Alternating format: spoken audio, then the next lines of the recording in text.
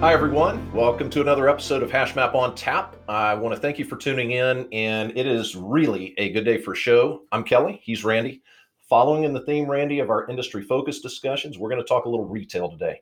And it's great to spend some time with you. What are you having for a drink this I afternoon? am so glad that you asked, Kelly. I'm having Dogfish Head, which you had in our last Oh, show. yeah. I'm having their pumpkin ale, which I despise that spelling, but it's a pumpkin ale.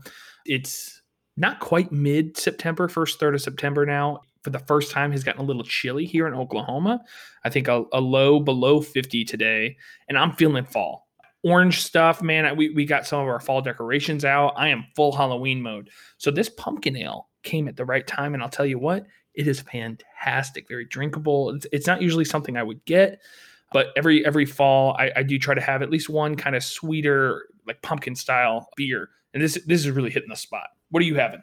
Very nice. Yeah. Anytime you've got leaves turning, temperature going down a little bit, that sounds like a good match. I've got a I've got a beer from Real Ale Brewing Company. They're in Blanco, Texas, a little town, a couple of thousand people out over close to San Antonio. It's called Moonwalk Zero Gravity, and it's another IPA, 6% ABV, and Okay. drinking crisply and pretty bitterly today, which is typical, right, Yeah. of these beers. But it's again in that style that I like. So yeah, I'm going to enjoy that today. But Blanco, Texas. I'm originally from went to high school in a tiny little school that was about the same size as Blanco. So it's got Yeah. some roots for me there. Thinking back as I'm having this beer. Oh, fantastic. That's great. So today, talking about retail, like we've done a couple times now, I want to jump in first into our kind of the hash map perspective of what we mean when we say retail. So we're talking about different companies in this space. It can get kind of broad. What do you think of when we say retail industry? What kind of companies are we talking about? Yeah, it's. I think you and I could probably come up with six, seven, eight, maybe 12 categories. It is very broad. Yeah. You've got to maybe call them traditional department stores, which seem to all be going away right now. But Yeah. your Macy's, your J.C. Penney's, maybe traditionally you've gone to a mall type setup, right? And you see these types of stores. You've got obviously grocery supermarkets that fall into that retail space as well. What's popped up, what in the last, would you say, 15 or 20 years, kind of these big warehouse type stores, your Costco's and Sam's and those types of companies, Yeah. the specialty big box kind of guys that whether it's appliances, maybe a Best Buy, or it's, a Lowe's, Home Depot type, those kind of things. That's a few that I'm thinking of off the top. You have a couple? From my perspective, especially now, I've always been kind of a recluse. So I think a lot about e-commerce. I mean, would you call that retail, or would you say that's a different? 100%. Really? 100%. Yeah. Okay, then yeah, I see an Amazon or even some of these not quite retail space tools like Postmates, for example, or Instacart, where they'll go out, and this is more restaurant area, but like for grocery, for example, Instacart, you get on there digitally, you say what you want, they go grab it and bring it to you. I would say that's retail adjacent. And then, of course, there's like convenience stores, right? Or gas stations, those kind of things. Yeah, no, I agree.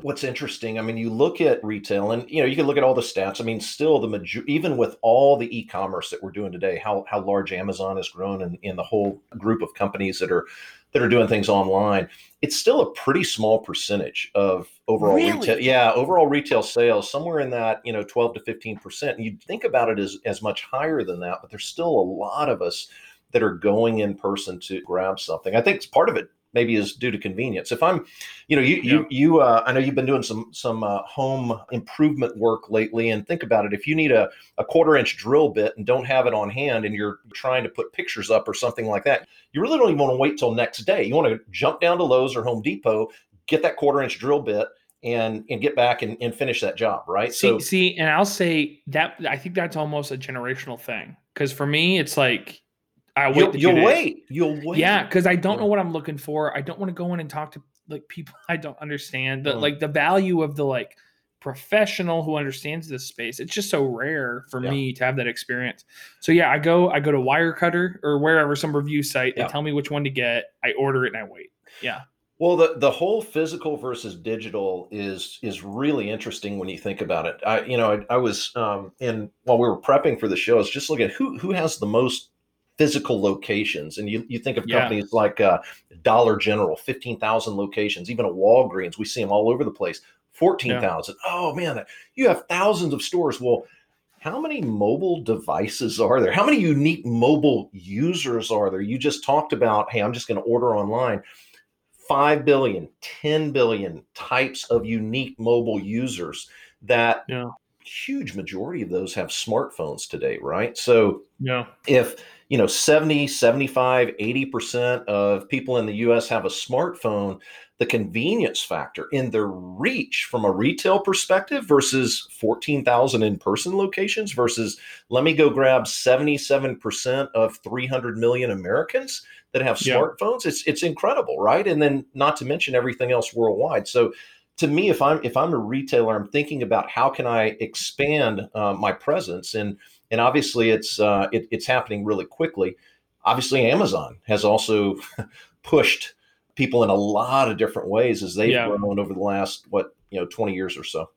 So let me ask you this. I struggled with this because I think if you look at like a financial like breakdown of the economy, people would say these are different sectors. But would you consider restaurants to be a separate sector from retail?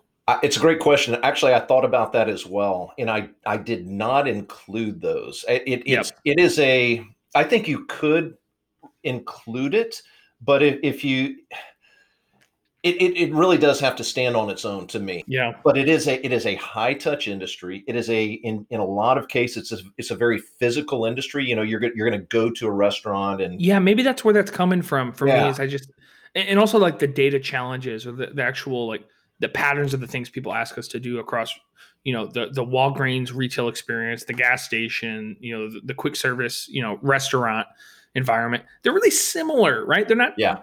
totally distinct use cases. So maybe that's why I'm bucketing them in a way that's not appropriate. I feel like we could certainly talk about them here. There again. It's one of those subsectors in retail, if you will, that is a Yeah.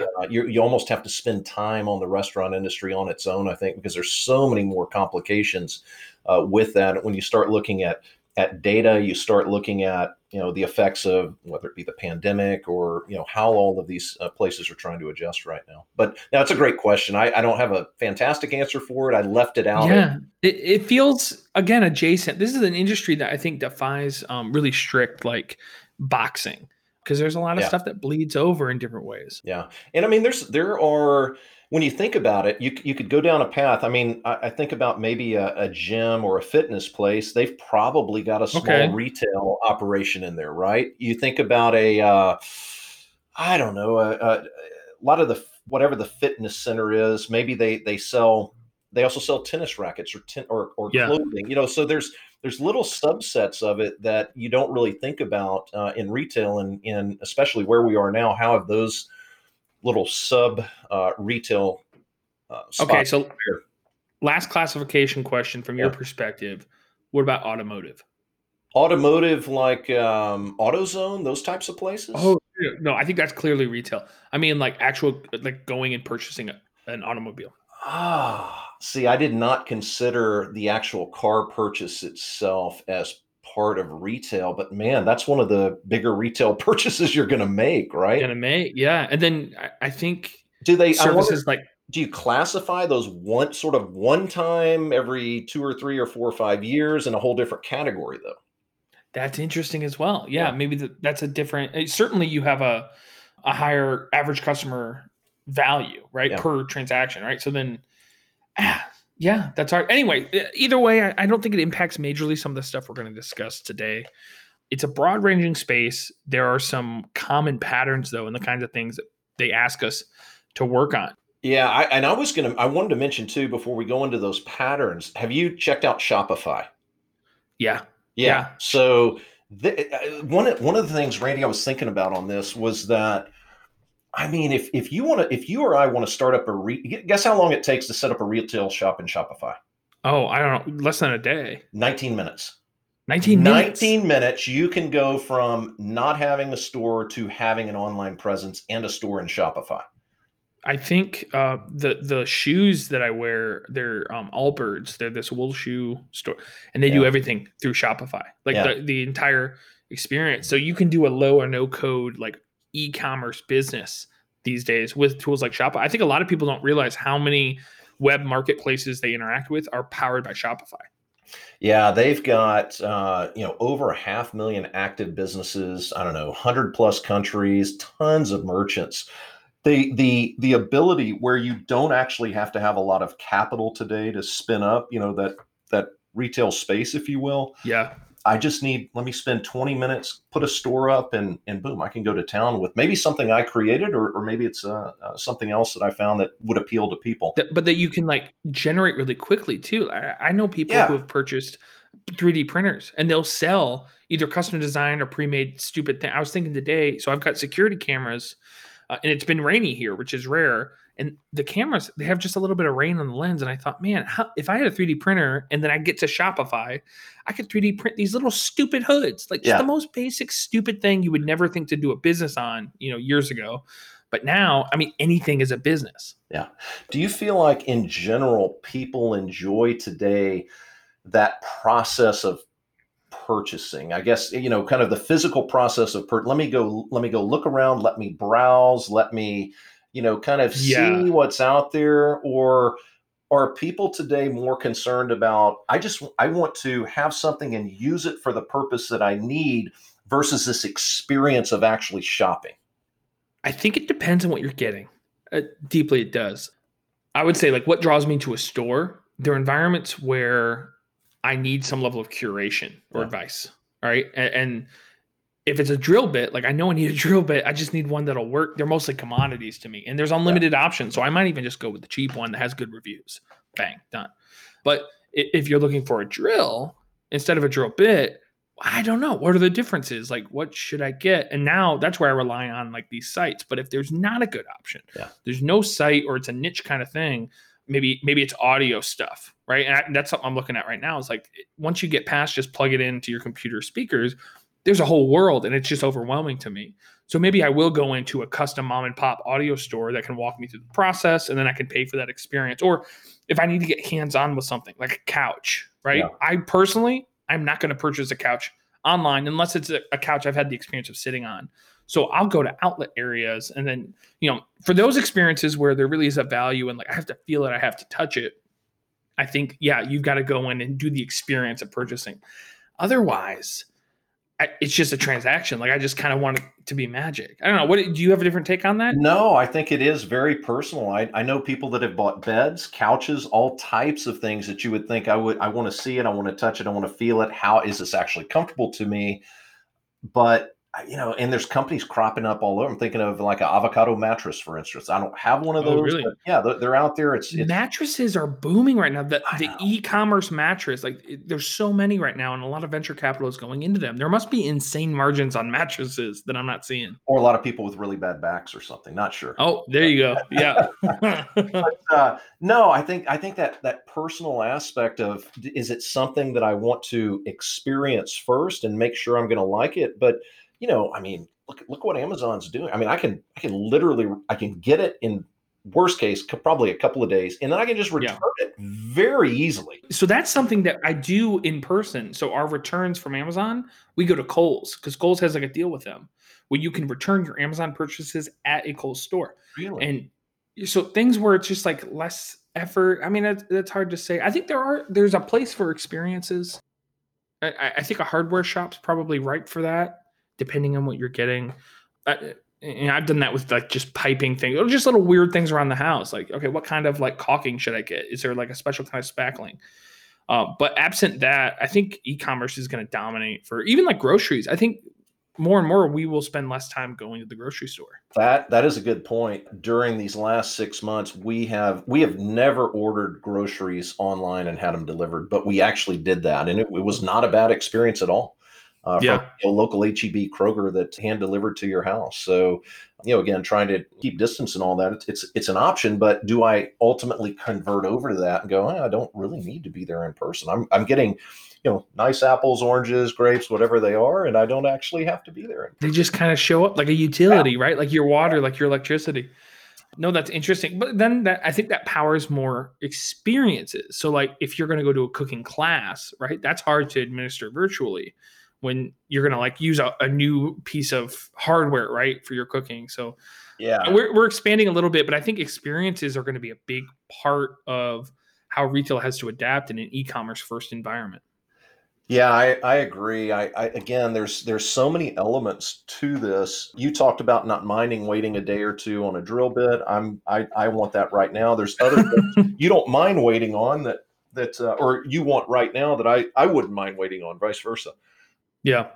But it's just, I think that's in general. You were starting to talk about trends. That's one of those. I don't know if you call it a trend or it's just a mindset change that seems to be going on where, I'm thinking even an older generation than me that traditionally has, maybe an Amazon purchase once a year or something is just going, crazy now, right? With all of the different online purchasing, especially the older generation that wants to, kind of maintain that distance. So that basically to me, what has happened is the compression of time on transitioning the mind share and the way we think about purchasing from a retail standpoint and experiencing from a retail standpoint has just been compressed tremendously. Yeah. I mean, what I didn't want to do or what I'd never done, now I've done it probably multiple times, and it may be just part of my routine now. And it's a big challenge for the physical locations, right?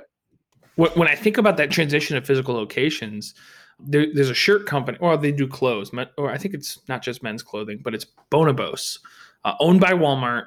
And their model is they have physical stores, but you cannot purchase clothes from there. You go in there for the experience of trying on the different sizes and fits, and then they help you make a purchase online. Or then you think of Tesla, right? Who's turning that model kind of slightly. You go in and you can test drive cars, but you don't purchase a car from them. You go online and then purchase the car there. And then even like something like Carvana, my sister purchased a car. They literally, it's not a joke. They have a car like convenience, like automation machine. Like you go in, you buy it, and they pull it out of a machine that's multiple stories high. An E1, that black no, truck. Exactly. I'm not kidding. That's the experience. So it's more automation, more self. And I think in an environment where you have much more freedom of information, as opposed to like 70s or 80s, like if you don't know about cars, you can't just go Google it, right? You kind of have to rely on this person's info. But now there's reviews, there's like long-term testing, and you can make your own decision. Yeah, it's interesting that you bring that up because you mentioned a while ago going in and really getting someone to take you through something. I mean, there's so much information now available online that the research, you're probably going to be much more informed even than that person is in the store talking about that, 55-inch TV or whatever you're looking to do. You also mentioned Bonobo. I'm a huge Bonobos fan, by the way. But really, you already heard of that? Yeah, I have no idea that they had in-person stores you go in. I have everything I've done with them has been online. They ship it out to me. I probably bought 3 or 4 pairs of pants from them, and they ship it out to me. And if I need to get them altered, I just take them to the local tailor and good to go from there. But I didn't even know they had a physical presence. Yeah, they have physical They use the website. They told me about it in the store. They use the website to identify hot spots of purchasing because they have to deliver it, and they'll put those stores there to help bring people in, and then they do events. I mean, they're constantly inviting us out for. Well, I mean, not now, but before COVID, they do like barbecues out there. Or they do some kind of new release events, and it's a different approach. Whereas like conventional clothing store, you think of it as like they have clothes, I go buy clothes. Where this is like an experience or multiple events that are driven towards like making a purchase decision.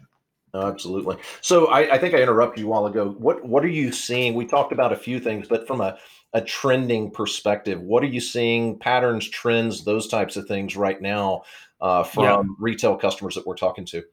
So I think the space that I personally have been most involved with is the digital marketing space. Yeah. Just the ability to make better spend decisions about your paid advertising, your pay-per-click, paid search, those kind of things. And then that folds into a customer 360 model where retail, they do a lot more advanced than just, I want you to click on my website. They have a better understanding of who a person is. Recommendation models come in, understanding what they purchased in the past and their kind of spending behavior, cohort analysis. So those are the two big ones. And then those all roll into like, what's the actual output? They come to us asking for faster dashboards, fresher data, right? They don't want to wait 2 weeks for the data to refresh. Yeah. And they want more automation. maybe you do have a full process right now that gets you, the latest week sales. But if it takes you a lot of like moving around in Excel sheets or, analyzing with other like supply chain sources to come up with your report, that's not particularly useful. So the automation component is really, really heavy in the mind in our retail consumers.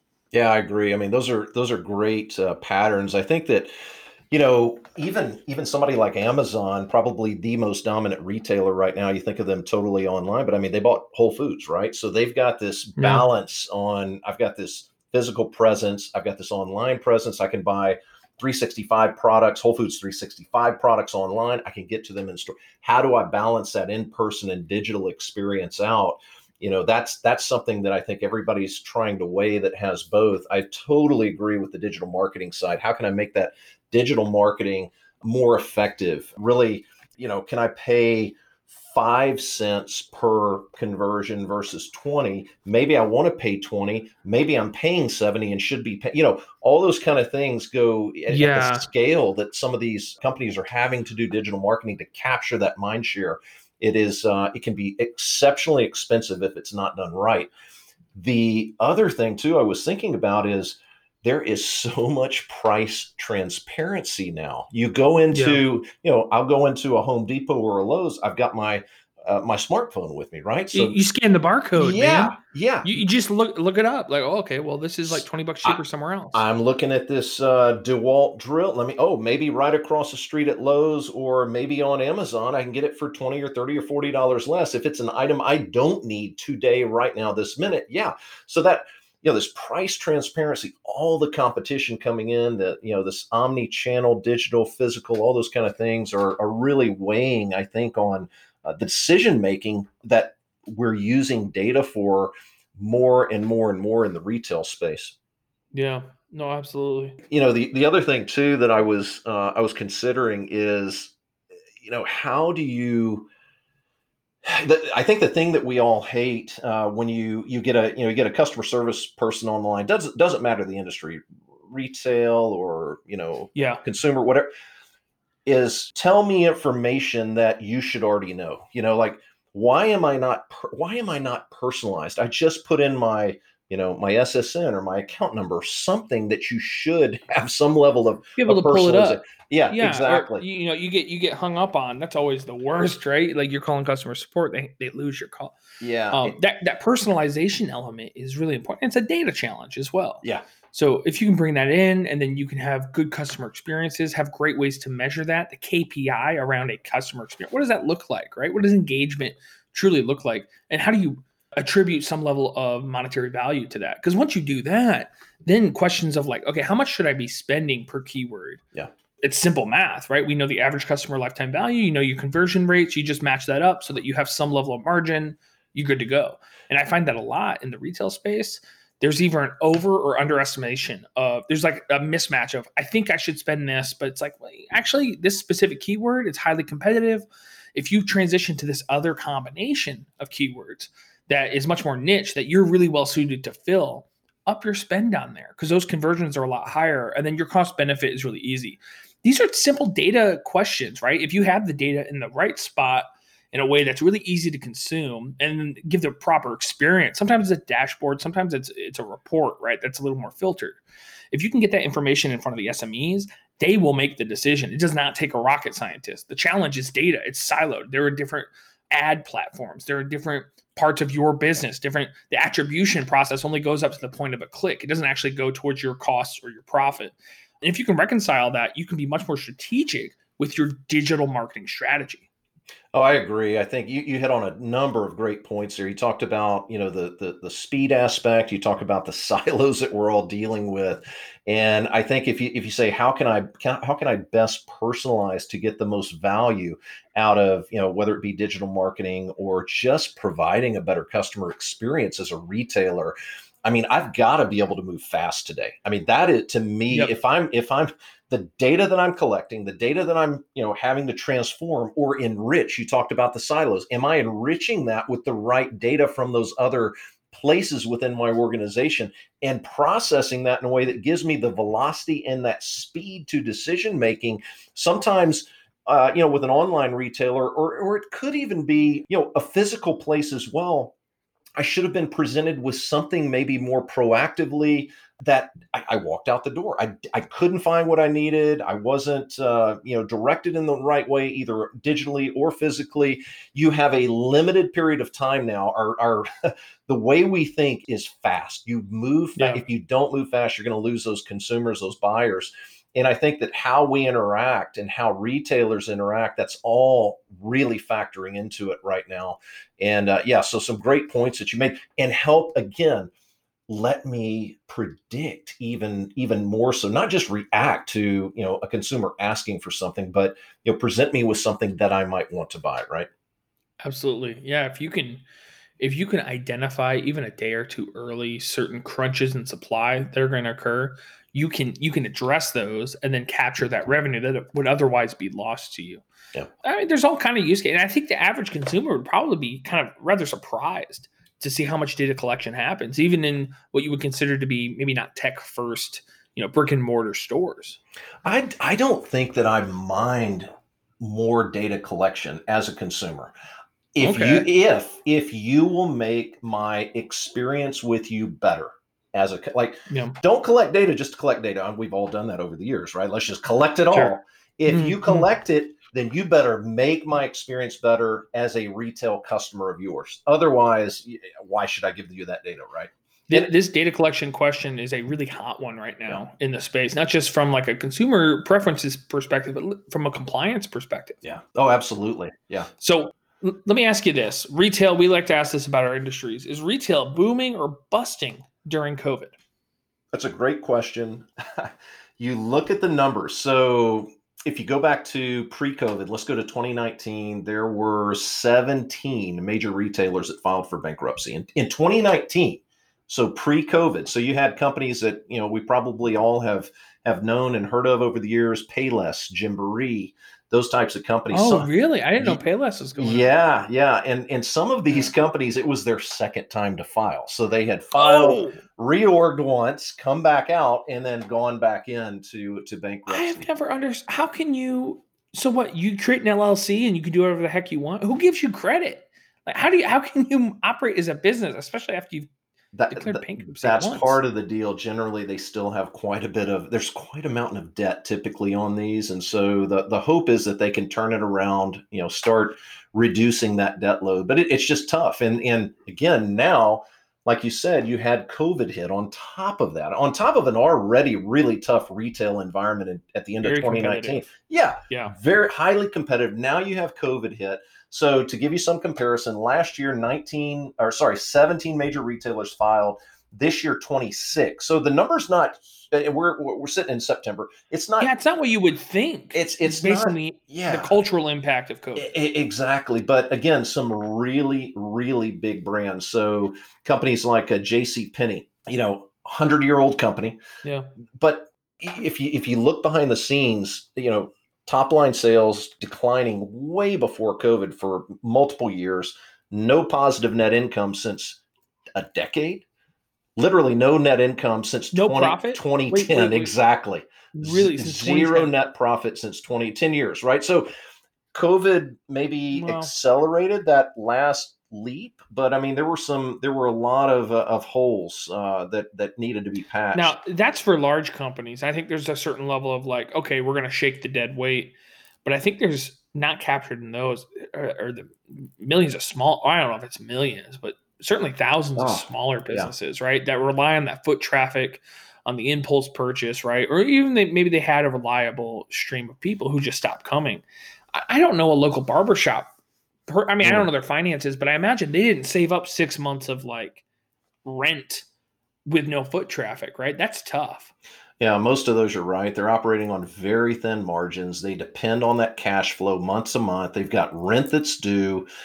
Some of these retailers are in very high rent areas as well. Whether you're small or a large one, Yeah. you look at a company like Sur La Table. I don't know if because you talked about Yeah, I've earlier. taken classes. Yeah, Yeah, I've taken classes exactly. You there. you Yeah, mentioned earlier the cooking classes. Well, they, exactly. in order to do that, I've got to put a bunch of capital equipment in those stores, right? I got to have the big And they ovens. declared bankruptcy, didn't they? They did. Yeah. Yeah, So, they were but out too. again, pre-COVID, three CEOs since 2017. A lot of shifting around. And again, a company had been around for, 40 years or so, a long, long time, but Yeah. generally in very high rent shopping centers. Oh, the most luxurious places, right? In Yeah. Texas is where I saw them. Yeah. And actually, you mentioned the cooking class. So my wife and I did several date nights where we did cooking class. I mean, I loved it. We did. In Yeah. fact, we learned how to make pasta, homemade pasta. Well, so And did we. That's yeah, so we yeah, bought a pasta maker we from it did too. too. So Okay, it built. I gotta ask you, how many times have you done pasta since the class? So probably immediately after the class, we would do it once every couple Oh, weeks. that's Yeah, we pretty would good. do it. But then we cut out carbs. And Oh so yeah, since then, yeah, it's really hard to justify. Now it's really just for big occasions, right? If we're yeah. gonna have people over or whatever. But yeah, you're right. We don't use we don't use it the way we thought. Hell yeah, every I night we're gonna have pasta, I got fresh to be pasta. honest. I think we did the exact same thing. Got the manual pasta maker, and Yep. the I old can. school silver one, the crank, ta, ta, ta, ta. And we did Yep. maybe the next week. Yeah, let's make pasta and everything. And then I don't know that we've broken that thing out since then. But anyway, I'm I, getting to the well, side. but no, Oh, they seem like the yeah, kind of place that's really equipped to make a deft transition of their retail space from we have things you will buy to we have experiences that yeah, you cannot get on Amazon. You will not get that cooking class. You won't get the full experience, right?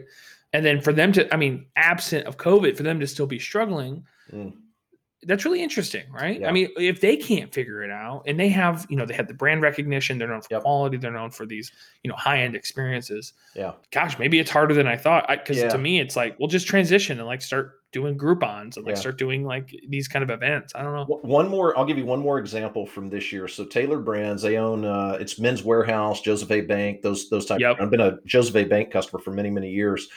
So these guys have been around a long, long time. Again, top line revenue declining the last couple of years, way, way before COVID, and then obviously a huge hit.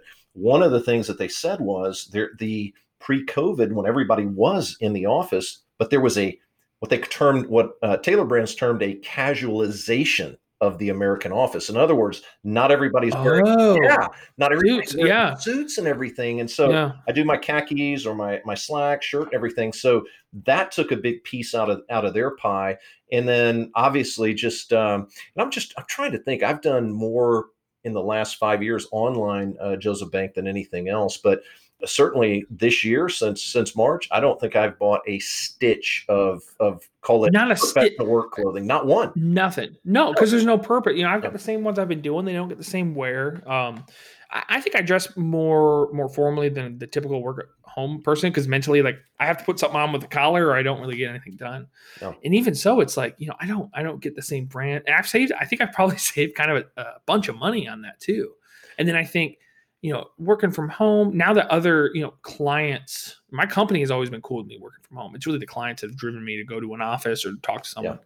Now that they've changed their culture a little bit through COVID, maybe that's something we kind of leave behind is like an old way of doing things. Yeah, that would be nice. You've got those examples, Randy, but then you look at, say, grocery. What has happened is we haven't been going out to restaurants, or we are Yeah. cooking at home, where you see people baking bread and doing all this kind of stuff. So that individual sector within retail, your Kroger, your Costco's, HEB's, Tesco's over in the UK, those kind of things, they seem to be doing really, really well. So it just depends. I think that wherever you are, whatever part of retail you're in today, more than ever, head in the sand is that's just not going to work. You're going, Yeah. if hopefully you've been adapting already.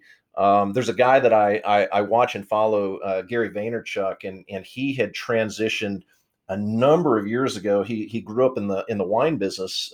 His dad owned a little wine shop in New Jersey, Yeah. about a $3 million business. He took it and really got it into the internet age, maybe a number of years ago, grew up to about $60 million, but it was not done with physical people walking into the store. It was done Yeah. online.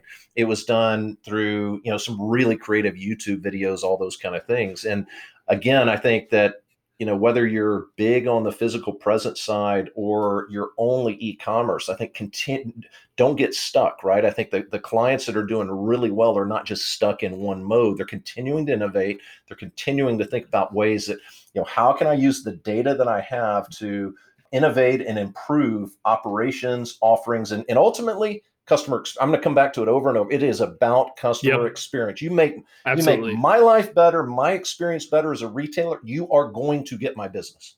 If you're selling products that don't have some core moat, right? Yeah. Some IP or something that no one else can do, you will be copied 100%.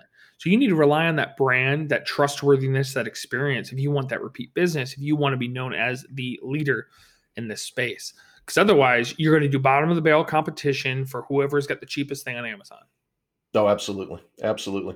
Hey, let's transition over. You look at retail engagements. You look at some of the differences or similarities, both between other types of industries. What are you seeing out there when we talk to retailers and get into an engagement with them around specific needs that they have? Yeah, I think one of the top things at the beginning of every discussion is some element of security and data privacy kind of compliance. So I'm talking GDPR and then the California kind of equivalent, CCPA.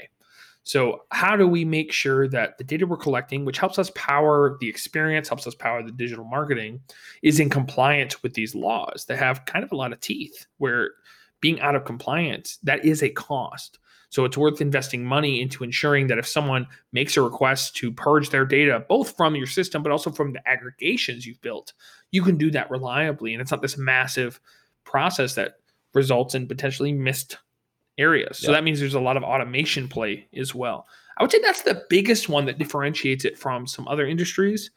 In addition, I would say more than some industries, I see more real-time applications be applicable. You really want to get someone right when they're walking in or walking out, or when you get some information about them, or even fraud detection. That's what I'm always really interested in, the fraud use case.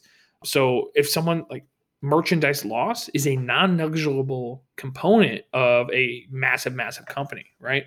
Someone like Walmart, without specifics or anything, a company like Walmart loses more in just fraudulent merchandise than some other companies have in total revenue, right? And if you can capture a percentage or two of that in real-time analytics that can identify what's happening, or video analytics, or some other mechanism to identify like these schemes, right? Where people might return something twice. And if your system isn't integrated enough to understand, like, okay, this device has been returned, this person is scamming us for cash, that can be a challenge. So I would say those are the two big things that differentiate it from other industries. Outside of that, it's a lot of the same kind of stuff. I want those dashboards to be faster. I want data to be fresher. I'll say retail typically is also not afraid to use more cutting edge technology. I think it's because they typically have their finger on the pulse of how these days, they know how tech impacts their actual business, whereas some other industries that are older, they may see the IT department as being separate and apart from the business, right? And I hear that so many times, where in retail, it feels like that's more integrated. So they're not that concerned about spending a little more money for a better mousetrap in the cloud, because they know that'll have an impact on their business. So those are the three kind of defining features, I would say, from my experience, separate a retail customer from someone in mining or manufacturing or some other industry.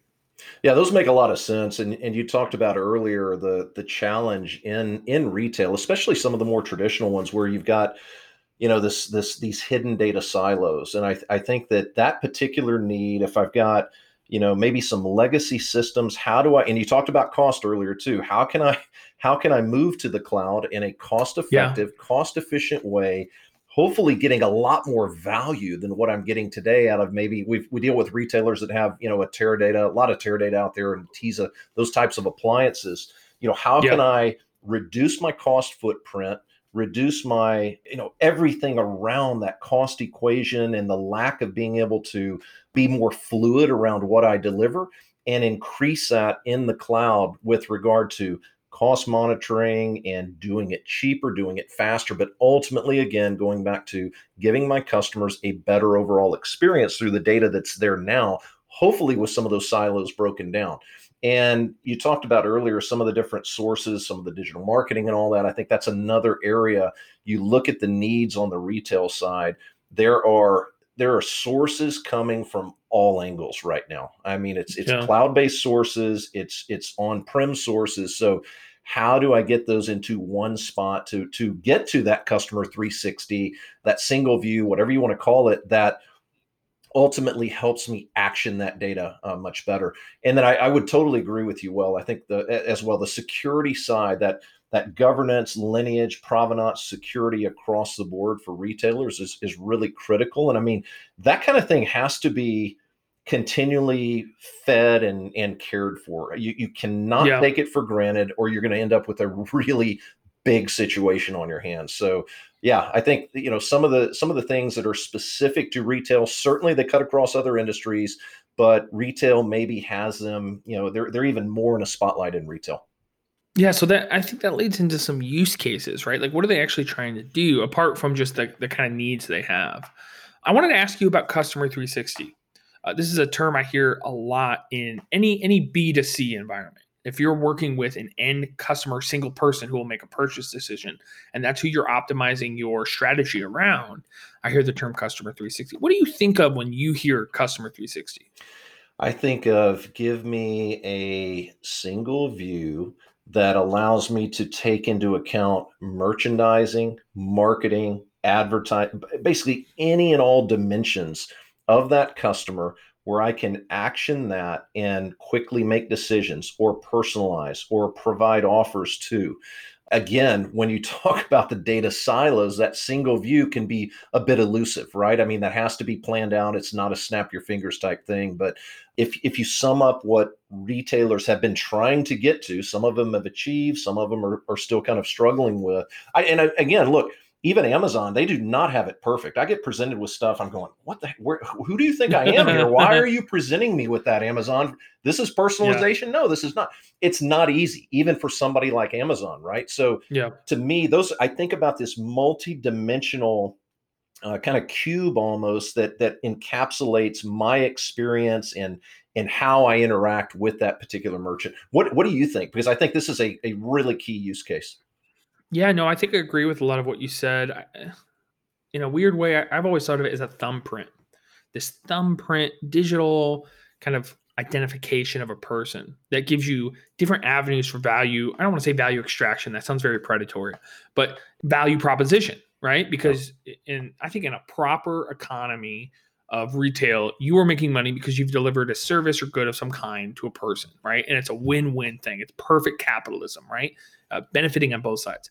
So one way to say is that, yeah, value extraction of a customer using data to identify your next strategy, your next steps. But the other way is, how do I deliver valuable things to them, especially in an environment where they're inundated with options? yeah, They're drowning. They have that decision fatigue or decision paralysis, right? yeah, I experience that a lot. So how can you cut through the noise and get straight to what they actually need so that you can make an exchange, right? Have some retail transaction. When I hear customer 360, I'm thinking about understanding what they've done, what they will do, what cohorts kind of align, what you as a business who are making decisions about this year, next year, the year after, should be able to learn from these customer 360 profiles. Are there trends that you could take advantage of or you can identify early, even a little earlier than your competitors, that will allow you to have a business edge? So in customer 360, I'm thinking about delivering coupons or meaningful personalized messaging yeah, in mass marketing capacities of targeting your advertising so that you're getting them the most meaningful information. Those are the kind of things I think about in a customer 360 use case. But it can be yeah. wide varying. Usually, when we're working with someone, they have a really specific problem that's driving the need to do this, but they have longer term goals. The really common one is they want to have some machine learning, right? That's going to apply more targeted, recommendations more than what they're doing today with just, basic heuristics type stuff. That requires a data platform, right? That requires a basis for where you're going to store your data in a centralized way, make it accessible. And there's some low hanging fruit of value you can get along the way, but it's not I'm going to hire some data scientists today and I'll have it overnight type of scenario. This is a long term data maturity problem. Yeah, it is. And I was thinking as you were talking that when we have sat down with retailers to go through, we've talked about this before on the show, but we do a use case enablement workshop and, kind of Yep. align value with risk and where does it fall? Is it in that upper right where it's a high value, low risk type thing? over and over with retailers, what ends up happening when they talk about the needs that they have around use cases is, call it customer 360, single view, consolidated view, whatever you want to call it. That always is one of the top one, two, or three in that upper right. Now, I feel like there is risk associated with it, so it's not high Yeah. upper right, but it's always in that upper right quadrant. And again, there's, it could be 12 or 15 use cases, but that one always stands out. Everybody's struggling with it still, even in 2020. And I think it's an area that a lot of the solutions and a lot of the capabilities that the cloud brings to the table can help address. Yeah, while you're approaching those, semi higher risk challenges, usually you can use that as a target where there's a bunch of other, kind of spin-off value that can occur along the way. So the things you have to do to get there are value capture mechanisms through automation specifically. I think of or data quality, for example, or compliance. That okay, say you don't hit it exactly, you still are walking away with a ton more value than you had before.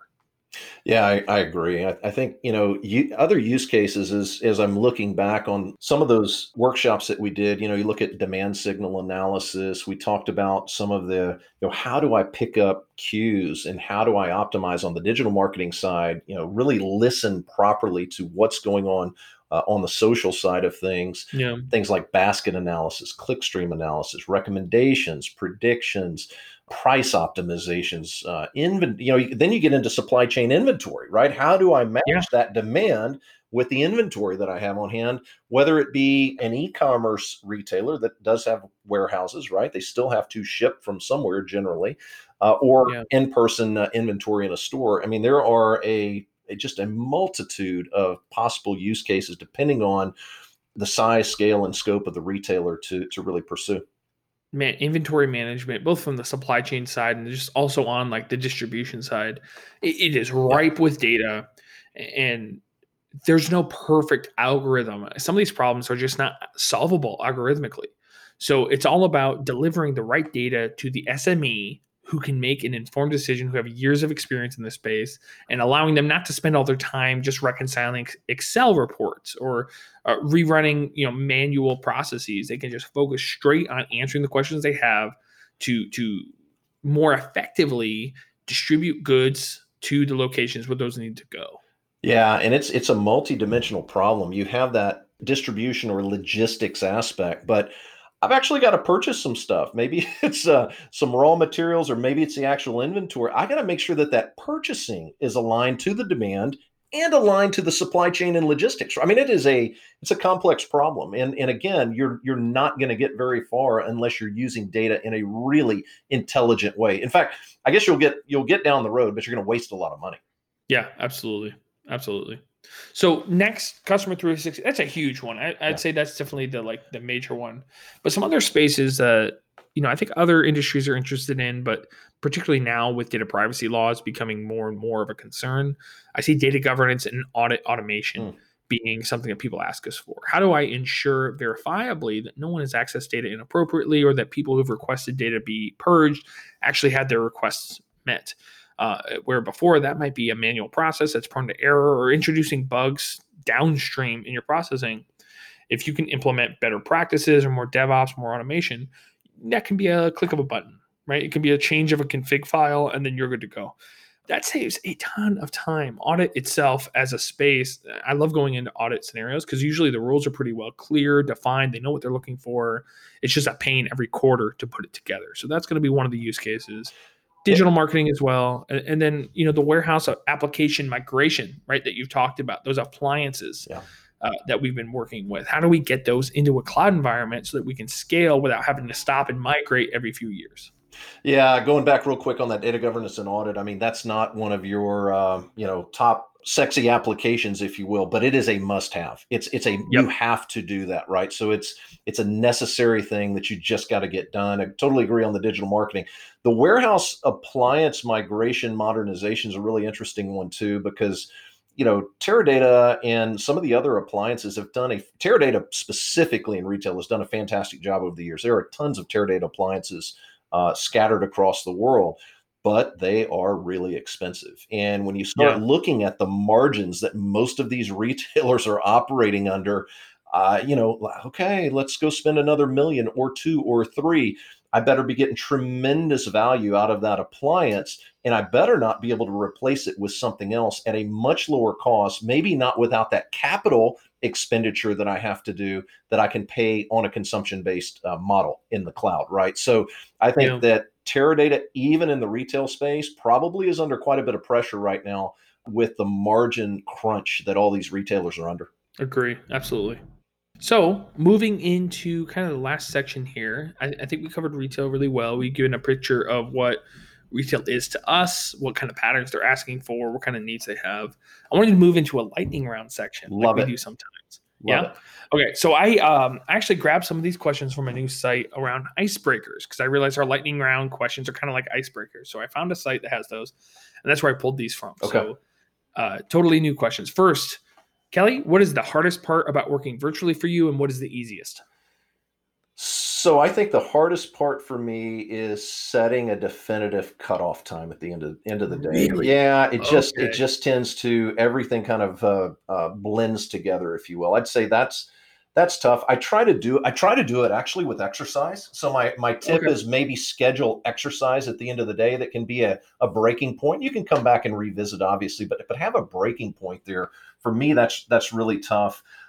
Easiest is I don't have to get on any airplanes right now, I so I knew it. I am I knew am you were going to say travel. loving that, man. What about you? Hardest part working virtually and the Yeah. easiest?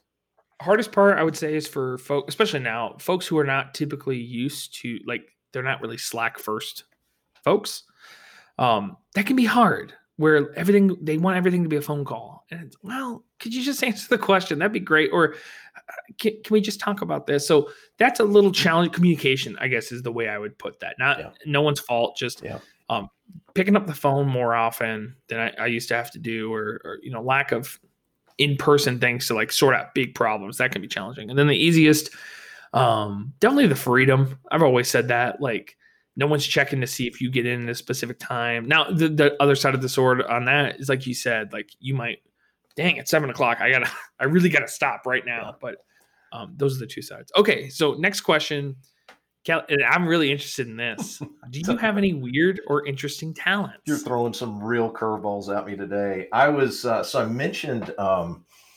I mentioned that this beer that I enjoyed, it is gone now, but this Moonwalk from Real Ale Brewing in Blanco. So I went to high school in Franklin. I hadn't thought about it, and I didn't see these questions ahead of time. So I was thinking Yeah. about this as you brought it up. Went to small school. One of the things that everybody did was you're in agriculture class, right? Okay. And one of the things that we did was you go through and just kind of just judge animal, this cow, this horse, this sheep, whatever it is how it's structured and all that kind of thing. It's the ideal thing, and I had really never done it before, and I remember I got second place at a cattle judging contest, and it was the craziest thing because I had literally no prior knowledge of it really, but maybe just you mentioned weird or interesting talent. Maybe I have an eye for cows. You have an I instinct like for beef. I know cattle. I like beef. I like steak. So Hold on, that looks pretty tasty. That's a six. that was the only thing that Okay. came to mind, man. What about you? Weird or interesting talent? Yeah, so I actually do. I have a ringer for this Okay. question that I usually pull out. I don't know why, but I am good to go with the spiciest foods in the world. The spiciest peppers Hold in the on. world. Ghost? I've had them all. Ghost? Ghost is nothing. Carolina What? Reaper, Trinidad Scorpion. Yeah, I've had ordered online. It was a do, thing. do you start Gosh, sweating or anything? Or nothing. not? No response. I don't turn red. I don't do Oh my anything, man. I gosh. don't even feel it. Okay, so the hottest ones, the very hottest, my mouth goes numb, but I don't feel a heat. I don't feel anything. So What's the hottest one you've ever had? I think technically the Carolina Reaper at the I time. don't even. And I've You're in a stopped. whole nother category. I've never even heard of this thing, Carolina Yeah, Reaper. yeah. So you've got to hit some statistical level of like Scoville units. Yeah, These are the units yeah. of spice, right? You have to hit that before they classify it as the hottest. So ghost chili, the ghost pepper is no. It is not the hottest pepper in the world. And people like they spend their whole careers building the hottest pepper you Oh can my get. But god. man, I'll snack on habaneros. I got no Oh, problem with them. oh my gosh. Yeah. Wow, that is crazy. Yeah. Well, I have to Okay. see. You'll have to show me that sometime. I got to see that you Easy. actually do not break out in a sweat or anything. So one of the pizza places I worked at, the my manager there, he was always into like the craziest. He was always up to something, Yeah. right? And he found out about this and we chatted about it. And it was his mission to find something that would be spicy. And Yeah. he ordered these special African candies, like from Africa online, that were incredibly hot. Oh. And it was stupid, but we pulled this prank on another driver where, hey man, I got these special candy. You want to try one? And I pop one in and I'm fine. Yeah. And he has it and he spits it out almost immediately. And it's hot. And he's like walking like, we should not have done. That's not a thing you should do to someone unsuspecting. But yeah, no, it's Oh man. okay. Next, what was your first car? So I started driving. We lived way out. So I actually, believe it or not, so what little aside, I got a hardship license at 14. I was Okay. driving at 14 14. anywhere unescorted by myself officially. I mean, Okay. legally, I should say, legally. And I was driving around. It really was not, but that's kind of my memory is starting driving at 14 on the road legally. Ford truck, black and cream colored Ford truck. That was not my, hey, here's your truck. It was not like that, but that's the first thing I really drove. That was at 14 years old. What about you? Well, I think I did some not super legal driving. Of a Jeep Wrangler, an old one. But my first, like, I owned it, purchased it car was a Toyota Solara, a 99, and that is it's basically a 2-door Camry. If you've heard of those, I don't think they even make the Solara anymore. But wonderful car. I drove that thing to close to 400,000 miles, and then I gave it to my sister in college. So that was her first car as well. So we both had the same first car. Same engine on the 400,000 miles? Or did you have to change? Oh yeah. So I redid the suspension at some point, right? So I redid the springs and I forgot it was all YouTube. I didn't know what I was really doing, but I'll go buy the stuff and do it. But yeah, same engine, same internal, really everything. Oh man, that's awesome. That's a great testimony to Toyota for sure. Oh yeah, man, they make they go the distance, and I would still probably drive that car if we hadn't switched to electric. Yeah. Very nice. Hey, all right. So go ahead. I was gonna say, next question: what was your least favorite food as a child, and do you still hate it now?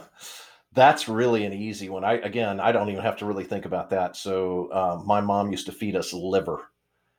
Liver, man, liver and onions. It was disgusting. I cannot stand liver. What does liver taste? It sounds like it would taste very. It's just it's obviously an organ meat, and it's just really dark. Really, it's a iron kind of thing. And I remember, so if she served liver with anything that I could potentially hide the liver in, like a baked potato, I'd try to scoop it in there and just sort of get away with it. But man, this was back in the day. Hey, you clean your plate. And so I ate a lot of liver. And the crazy thing is, she would fix my dad something else. He never had to eat liver. He could eat something else. No, I had to eat the liver. The kids are eating the liver, and Dad's over there with some nice fried chicken or something. So anyway, no, if that's the worst thing that my mom did, that's fantastic. She's a great mother, but man, I still kind of hold it against her today for feeding me liver. Have not touched it since I was a kid. Have not touched it. What about you? Any least favorite foods that you don't really even like today? Yeah, so my dad wasn't an awesome cook, to be honest. My mom wasn't a good cook either. Yeah. Really, it was moving in with my wife now, where I really started to experience some great cooking. But I think the thing that stays with me is like just being gross. That almost makes me like kind of gag a little bit. You ever hear of goulash? Oh yeah. Which I think has a formal definition somewhere, but in the household I was in, goulash is just whatever you had cans of mixed with noodles. And the big thing I remember is these massive, like size of your fist steamed tomatoes. So gross, man. I mean, just the nasty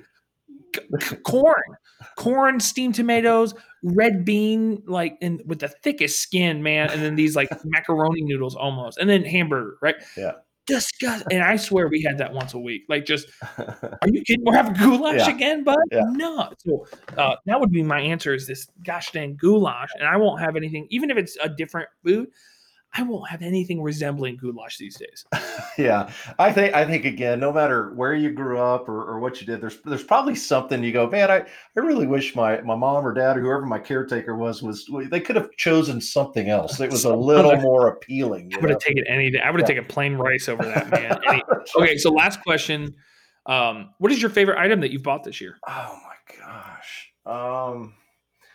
I don't buy a lot of things. I'm trying to think what. Why don't you give yours? I got to think about that for I'll a give minute mine. because You think yeah, of it. yeah, So we mentioned drills a lot in yeah, this call. I've got to say, and maybe it's just the timing. This drill I got from a wire cutter recommendation. It's gosh, I don't even. I think it's DeWalt is the yeah. brand. That's a good brand. It's ergonomic. It's got this short top, so it doesn't like lean forward. I have done so many projects. Yesterday, I changed my sister's license plate. Her bolts had rusted on. She couldn't figure it out. I didn't have to. It's not even an impact drill. I just put it on drill, popped it in. I looked like a superhero. Zoo, zoo, and then popped in the new license plate. Zoo, zoo, done, Yeah, man. yeah, I hung our security lights in the yeah, house. I placed a power strip to my sit stand desk so that the cords didn't keep like getting strained yeah, on the connection to the floor. I have been a superhero with this yeah, drill, and I swear it's given me confidence to do other kind of projects. So like spackling, I've gotten better at sanding, painting. I'm just becoming more of this outdoorsman, yeah. all because of this silly little drill. And I bought it maybe 2 or 3 weeks ago. So it's a big thing to say it's one the year, but Yeah. right, it's the first thing I reach for. Every little project I go straight for. Oh, I drilled in. We've had this couch since the last holiday season. We Yeah. bought a new couch for ourselves, and it came with feet for the couch, but it wasn't part of a kit. Like there weren't pre-drilled holes. It was like a warehouse that we Yeah. went to, got the couch, and they just grabbed some feet for it. Yeah. Oh, okay, this looks good, and they threw it. So I would have had to drill. So we've had nothing until I'm like, I got some wood screws. I got a Yeah. kit. Let me just go and eyeball it.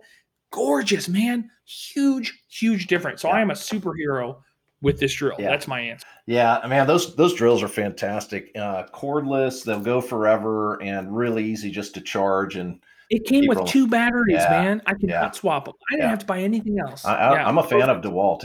It's a really good brand. I'm gonna have to cheat a little bit. I really again I've just been home. I've been working. I don't really feel like I bought anything, but I am considering something. So maybe that'll be my what Okay. I hope I could maybe buy down the road if I convince myself. I've got an old rusted out grill at home. I mean, literally every time I move it out from under the overhang, pieces of rust fall Oh off the no. bottom of it. Yeah, it's just Oh terrible. no. So I come and sweep it up and everything. So I've got a buddy who has been just telling you got to get one of these Komodo Joe grills. He said you can go your steak seared, you can make pizza, you can do all this stuff. It'll go up to about 800 degrees, and Oh, so that's something I've got on the radar, but I'm not there. I have not convinced myself that is. I feel like I can still get another season or two maybe out of this old rusted out of this out one, you're gonna get grill. your full. Yeah, yeah. I've looked at wood pellet grills. So Yeah, there's a Traeger. It's Traeger. not even a big one, pretty small one that I've been looking at. A family friend, they got one and they made us pizza from it was some kind of lighter wood. But they went out there and they baked it on, Yeah, man, with that wood smoke. And it is phenomenal. Especially so we eat a lot of vegetarian yeah, meals. Not strictly vegetarian, but if you can get a little smoke flavor and some mushrooms or some peppers or onions, that's a big deal. So I've got that on my yeah. radar. The Traegers are really nice too. I've looked at those as well. Those Komodo Joes, it's exactly what you said. They use this lump charcoal, which has that Okay. incredible wood smoke infusion that they give you. So very much like the Traeger that you had, it'll give that kind of flavor infusion into food. I'll look into the Komodo Joe. And you know what? I have to check my tried and true wire cutter website to see if they have a recommendation. Because Yeah. I'm such a lamb or a sheep with that. It's like they say it's good, that's the one to get. Yeah. Okay. I'm not even gonna think about it. Yeah, and they don't ever seem to. I keep thinking, well, maybe there'll be a sale on this holiday or something, but it just is not happening. So I'm Yeah. holding out, and hopefully the old rusty one will stay going for a little while longer. Nice. Well, hey, great show. What do you think? Call it a day? I think we're at a wrap here. All right. Well, I tell you what, let's wrap it up then. I think Randy, great time today, a lot of fun. Hopefully, everybody listening in enjoyed the conversation. A lot of retail talk. I think we could have probably gone another hour or two. Huge thank you to everyone that listened in. Please subscribe to the podcast. You can catch us on Apple. You can catch us on Spotify. If you want to check out what HashMap's doing in retail, hashmapinc.com/retail for all things retail and what we're doing, user stories and podcasts, all that kind of stuff. Be sure and send us any feedback or comments. We would love to hear from you, and we will see you soon on another episode. Take care.